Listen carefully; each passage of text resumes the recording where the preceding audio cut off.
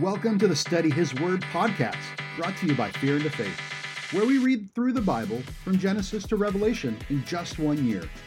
The Bible is full of great wisdom and stories that we can use to better our Christ-like walk every day. Join us on our mission to get 1 million people to read the Bible cover to cover. Visit studyhisword.com for more info, resources we have available, upcoming projects, and events. 1 Chronicles 17. Let's get into this. All right, after David settled in his palace, he said to Nathan the prophet, "Here I am, living in a house of cedar, while the ark of the covenant of the Lord is under a tent." Nathan replied to David, "Whatever you have in mind, do it, for God is with you." But that night, the word of God came to Nathan, saying, "Go and tell my servant David, this is what the Lord says. You are not the one to build me a house to dwell in. I have not dwelt in a house from the day I brought Israel up out of Egypt to this day. I have moved from one tent site to another, from one dwelling place to another. Wherever I have moved with all the Israelites, did I ever say to any of their leaders whom I commanded to shepherd my people, 'Why have you not built me a house of cedar?' Now then, tell my servant David, this is what the Lord Almighty says. I took you from the pasture, from tending the flock, and appointed you ruler over my people Israel. I have been with you wherever you have gone, and I have cut off all your enemies from before you. Now I will make your name like the names of the greatest men on earth, and I will provide a place for my people Israel, and will plant them so that they can have a home of their own, and no longer be disturbed. Wicked people will not oppress them anymore, and they did as they did at the beginning, and have done ever since the time I appointed leaders over my people Israel. I will also subdue all your enemies. I declare to you that the Lord will build a house for you. When your days are over and you go to be with your ancestors, I will raise up your offspring to succeed you, one of your own sons, and I will establish his kingdom. He is the one who will build a house for me, and I will establish his throne forever. I will be his father, and he will be my son. I will never take my love away from him, as I took it away from your predecessors. I set him over my house and my kingdom forever. His throne will be established forever." Nathan reported to David all the words of this entire revelation. Then King David went in and sat before the Lord, and he said, "Who am I, Lord God, and what is my family, that you have brought me this far? And as if there were not enough in your sight, my God, you have spoken about the future of the house of your servant. You, Lord God, have looked on me as though I were in the most exalted of men. What more can David say to you for honoring your servant? For you know your servant.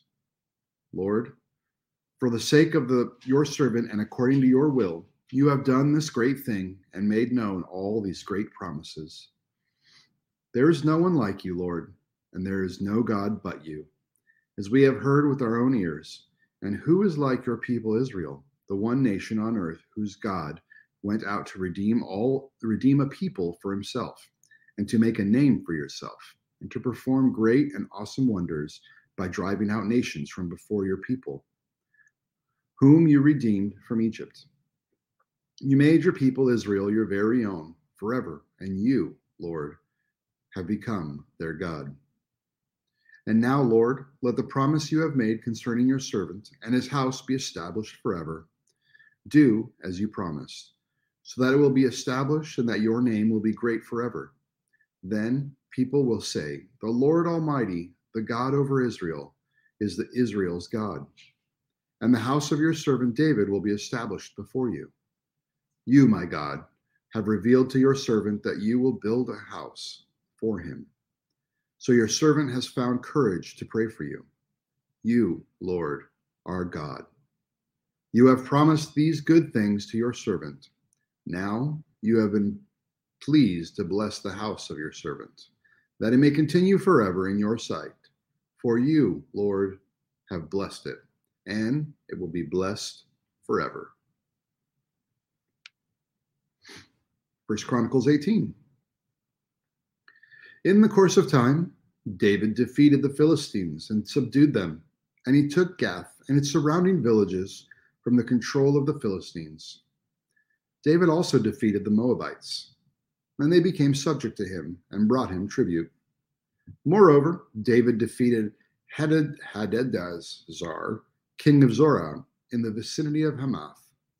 When he went up to set his monument at the Euphrates River, David captured 1,000 of his chariots, 7,000 charioteers, and 20,000 foot soldiers. He hamstrung all but 100 of the chariot horses. When the Arameans of Damascus came to help Hadadezer, king of Zobah, David struck down 22,000 of them. He put garrisons in the Aramean kingdom of Damascus, and the Aramean, and the Arameans became subject to him and brought him tribute. The Lord gave David victory wherever he went. David took the gold shields carried by the officers of Hadadezer and brought them to Jerusalem. From Tebah to Kun, towns that belonged to Hadadezer, David took a great quantity of bronze, which Solomon used to make the bronze sea, the pillars, and the various bronze articles. When Tou, king of Hamath, heard that David had defeated the entire army of Hadadezer, king of Zobah, he sent his son Hadoram to King David to greet him and congratulate him on his victory in battle over Hadadezer, and who had been at war with Tou. Hadoram brought all kinds of articles of gold, of silver, and of bronze. King David dedicated these articles to the Lord, as he had done with the silver and gold he had taken from all these nations, Edom and Moab, the Ammonites and the Philistines, and Amalek. Abishai, son of Zeruiah, struck down 18,000 Edomites in the Valley of Salt. He put garrisons in Edom, and all the Edomites became subject to David. The Lord gave David victory wherever he went. David reigned over all Israel, doing what was just and right for all his people. Joab, son of Zeruiah, was over the army. Jehoshaphat, son of Ahilud, was recorder. Zadok, son of Ahitub, and Ahimelech, son of Abiathar, were priests. Shavsha was secretary. Benaniah, son of Jehoiada, was over the Kerethites and Pelethites. And David's sons were chief officials at the king's side. 1 Chronicles 19. In the course of time, Nahash, king of the Ammonites, died, and his son succeeded him as king. David thought, I will show kindness to Hanun, son of Nahash, because his father showed kindness to me. So David sent a delegation to express his sympathy to Hanun concerning his father. When David's envoys came to Hanun at the land of the Ammonites to express sympathy to him, the Ammonite commanders said to Hanun, Do you think David is honoring your father by sending envoys to you to express sympathy? Haven't his envoys come to you only to explore and spy out the country and overthrow it? So Hanun seized David's envoys, shaved them, cut off their garments at their buttocks, and sent them away. When someone came and told David about the men, he sent messengers to meet them, for they were greatly humiliated. The king said, Stay at Jericho till your beards have grown, and then come back.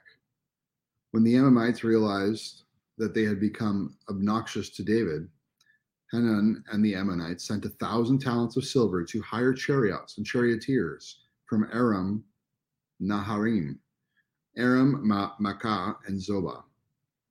They hired 32,000 chariots and charioteers, as well as the king of Maacah with his troops, who came and camped near Medeba, while the Ammonites were mustered from their towns and moved out for battle. On hearing this, David sent Joab out with the entire army of fighting men. The Ammonites came out and drew up in battle formation at the entrance to their city, while the king who had come were by themselves in the open country. Joab saw that there were battle lines in front of him and behind him. So he selected some of the best troops in Israel and deployed them against the Arameans. He put the rest of the men under his command of Abishai, his brother, and they were deployed against the Ammonites. Joab said, "If the Arameans are too strong for me, then you are to rescue me. But if the Ammonites are too strong for you, then I will rescue you. Be strong and let us fight bravely for our people and the cities of our God. The Lord will do what is good in his sight." Then Joab and the troops which with him advanced to fight the Arameans, and they fled before him. When the Ammonites realized that the Arameans were fleeing, they too fled before his brother Abishai and went inside the city. So Joab went back to Jerusalem. After the Arameans saw that they had been routed by Israel, they sent messengers and had the Arameans brought from beyond the Euphrates River, with Shophak, the commander of Hadadezer's army, leading them. When David was told of this, he gathered all Israel and crossed the Jordan. He advanced against them and formed his battle lines opposite them. David formed his lines to meet the Arameans in battle, and they fought against him. But they fled before Israel, and David killed 7,000 of their charioteers and 40,000 of their foot soldiers. He also killed Shophak, the commander of their army. When the vassals of Hadadezer saw that they had been routed by Israel, they made peace with David and became subject to him. So the Arameans were not willing to help the Ammonites anymore. That concludes our reading for the day. Thanks for taking a little bit of your day to listen to the Word. We hope today's message really spoke to you. Remember, you can find more resources, connect with us, or sign up to get weekly readings on our website, studyhisword.com. Until next time, God bless you, and may his light shine upon you.